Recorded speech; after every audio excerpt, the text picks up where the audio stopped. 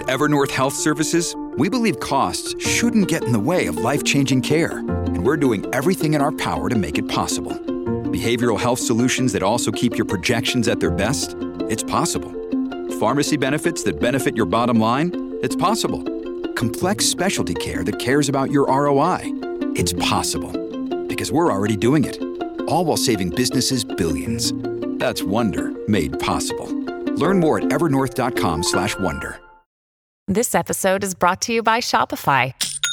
Forget the frustration of picking commerce platforms when you switch your business to Shopify, the global commerce platform that supercharges your selling wherever you sell. With Shopify, you'll harness the same intuitive features, trusted apps, and powerful analytics used by the world's leading brands. Sign up today for your $1 per month trial period at shopify.com/tech, all lowercase. That's shopify.com/tech.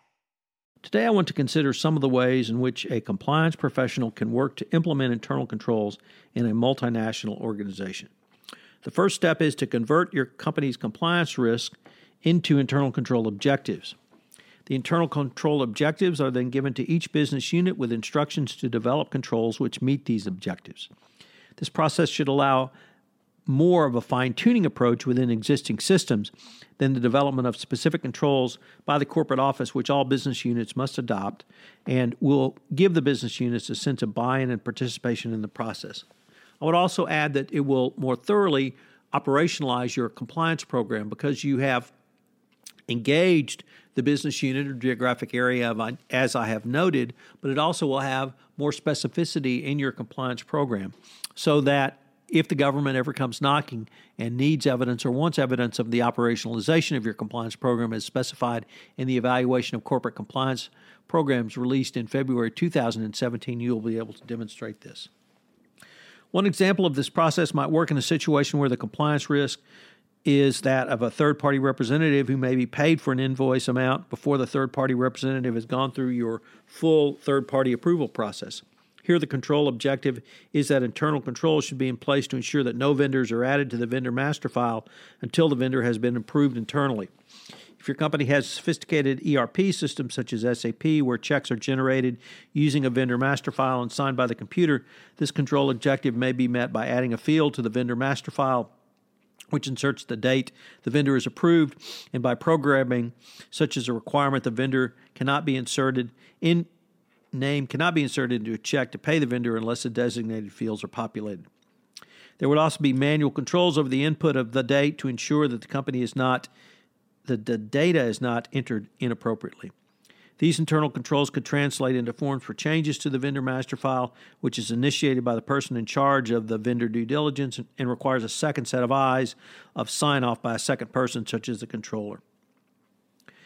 Through this mechanism, you have created a primary control through your third-party approval process and validated that process if a change is made. What if your location or business unit involved does not have a sophisticated ERP system such as SAP? For instance, at another location, QuickBooks is used. Then the control objective could be satisfied by a similar form of changes to the vendor master file combined with the requirement that a report of all changes be printed and submitted to both check signers along with applicable approved vendor change request. One of the banes of any compliance officer is the pushback they inevitably receive when attempting to institute something new or different. The same can be true of internal controls. What happens when the compliance function receives pushback and is told that controls will be too burdensome and will make operations less efficient? Many business development types will raise a hue and cry that the internal controls are preventing them from effectively running businesses, their business most specifically. Finally, there are many groups in the company that may well say that a rework of internal controls will simply be too costly. One of the areas available to the compliance professional is benchmarking of other companies' compliance experiences. However, this can be expanded into solid presentations about why it is important to assess and mitigate compliance risk using your corporate peers that have been the subject of an FCPA enforcement action. This is some of the best sources of information a compliance practitioner can avail himself or herself of, which is to provide good insight as to why it was never expected that a company would be subject to FCPA enforcement, and insight into the extreme disruption, cost, and anxiety which must be accompanied by enforcement actions. The premise is that cost of control should not exceed the benefits to be obtained. So it really comes down to internally selling a cost-benefit analysis. If the selling is done after a basic risk analysis, then it should be a relatively easy to obtain occurrence that certain risks must be mitigated and that the benefits exceeded the expected cost. Furthermore, there are occasions where no costs associated with improving controls. A good example is when realignment of duties using existing staff achieves an improved set of internal controls. Another example is when manual controls can be converted to the electronic controls such that the only cost is programming and retraining. Another key factor with all the compliance initiatives, as with all compliance initiatives, is tone at the top. This means you should meet and present the case for compliance-focused internal controls to your company's executive leadership team, audit committee of the board, or other appropriate group of senior executives.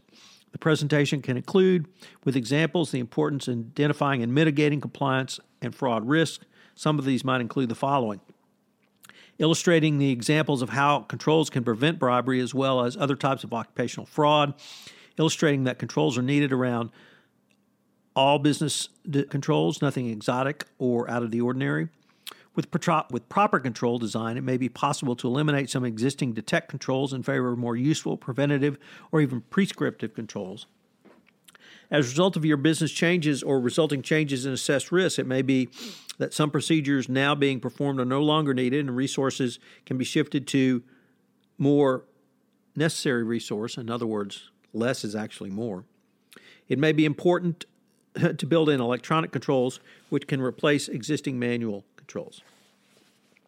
What if your company does an assessment of the internal controls over financial reporting as part of your Sarbanes-Oxley compliance, and the chief financial officer or other appropriate corporate officer annually certifies that internal controls effective? How should this be dealt with? Or conversely, how might a compliance professional respond?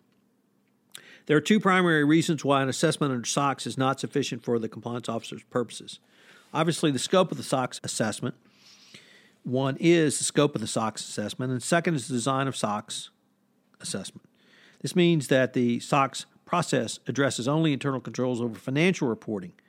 That is, the controls in place to prepare financial statements for presentation to third parties. The process does not address the risk or control needs with respect to the FCPA or compliance more generally.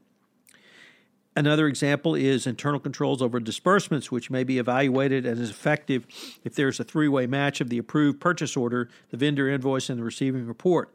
Those controls do not address risk that an agent may submit an invoice before the agent has been vetted and the invoice will be paid. It also does not address whether the agent's invoice was reviewed for proper description of business purpose and consistent with being the approved contract with the agent.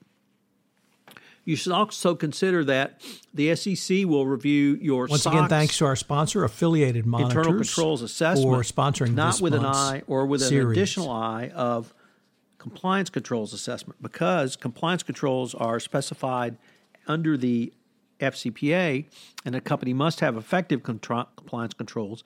This can be a separate area of inquiry, and simply because you have a SOX assessment done does not mean, and certification does not mean that you have a proper compliance certification and assessment. Second primary reason for SOX certification of financial internal controls itself is not enough for the design criteria. Obviously, SOX has a materiality threshold. This means that operations outside the U.S. may be excluded from scope due to materiality. It may mean that some functions are operating below the financial internal controls level. Compliance professionals need to continually remind others there is no materiality requirement in FCPA enforcement. Good compliance internal controls are not standalone protective measures. They can help to make a company run more efficiently, as internal controls that prevent compliance violations is the same one that prevent fraud in the workplace. The presence of good internal controls saves money by preventing fraud. It is a business practice. It is a best business practice to prevent fraud, which includes preventing corruption. I've long wondered about the Ethisphere and its annual survey of the world's most ethical companies, because they exceed the Standard & Poor's index of average profits and growth. What I've come to understand is that one of the keys of such companies is they do better than average profitability because they have better internal controls in place. You should utilize this example and never forget it when presentations are made to senior management. So what are today's 3 key takeaways? Well, number 1, convert your compliance risk into internal control objectives. Number 2, as with many components of a best practices compliance program, tone at the top is critical. You must have senior management buy-in to implement, enhance, or update your internal controls. And number 3, if you receive pushback from the business folks, always remember good internal compliance controls make for a better run, more efficient, and at the end of the day, more profitable business. And if you need evidence of that, take a look at any annual Ethisphere awards of the world's most ethical companies. I hope you've enjoyed this episode of 1 Month to Better Internal Controls. If you've listened to this podcast on iTunes, I would greatly appreciate it if you would rate this podcast, as it would help in our rankings. Get the word out about the only 1 month podcast series, which enables you to design, implement, and enhance a better compliance program. Also, if you have any questions, please feel free to contact me at tfox@tfoxlaw.com. This is Tom Fox. Thank you very much for listening, and I hope you'll join us again tomorrow. This podcast is a part of the C-Suite Radio Network. For more top business podcasts, visit c-suiteradio.com.